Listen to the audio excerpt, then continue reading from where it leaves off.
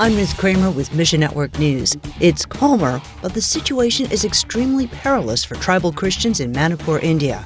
Then, new technology creates new barriers for the gospel in China. But there is hope. We'll explain what's going on in just a few moments. But we'll start today in India, where in the early hours of Monday morning, a new inferno of mob violence set communities ablaze in the northeast part of the country. Hindu militants torched more than 100 homes in one village. John Padaiti of Bibles for the World tells us, these activists are coming in and they've apparently got support of the state. There's some documented evidence of this. And that's really tragic when, a government turns on its own people. The latest violence began when the federal government appointed a 3-member judicial commission to probe Manipur's conflict. The unrest has claimed 98 lives since early May and forced over 45,000 people to run for their lives.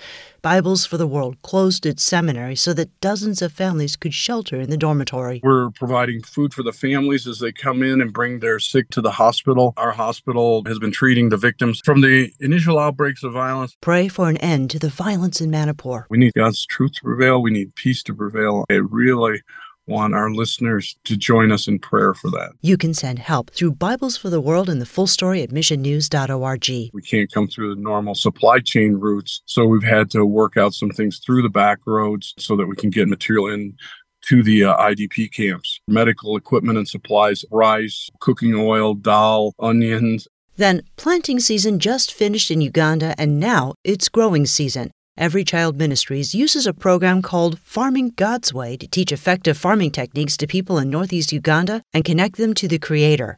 Mark Lucky, ECM's executive director, says, it really helps people understand why.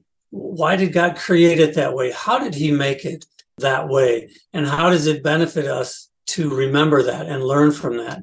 And what does it mean for the future as we farm about how we give back to the provider? One couple, Moses and Mary, joined the Farming God's Way program 2 years ago. Toward the end of that first year, they had a pretty good harvest. 5 bags of corn and a few bags of sorghum, some peanuts, and 1 bag of beans. These are like big sacks, right? Just a year later, after continuing to put into practice Farming God's Way, they harvested 25 bags of corn, which is a 5 times increase. 21 bags of beans. They went from 1 bag of beans to 21 sacks of beans. They had 3-time increase in sorghum and a 6-time increase in peanuts. Pray for a bountiful harvest in Uganda, both on the farms and in people's hearts through Christ.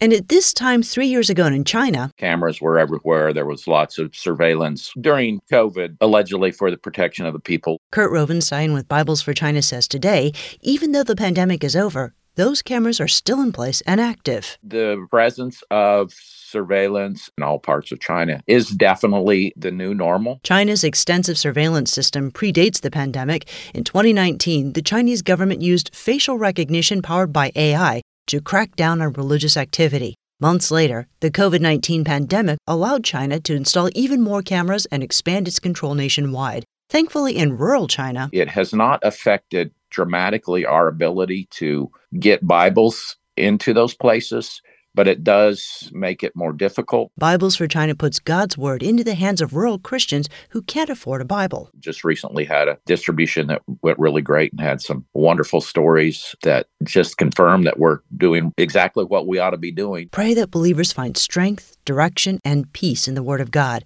and ask God to give continued opportunities to Bibles for China. We still desire to be open and legal. Pray for the door to continue to be opened for resources, avenues to provide the funding. Thanks for listening to Mission Network News, a service of One Way Ministries. We're listener-supported by people just like you. So by giving to Mission Network News, you enable us to keep the stories of God's kingdom coming. And together, the Great Commission happens. Look for links at missionnews.org. That's missionnews.org. I'm Ruth Kramer.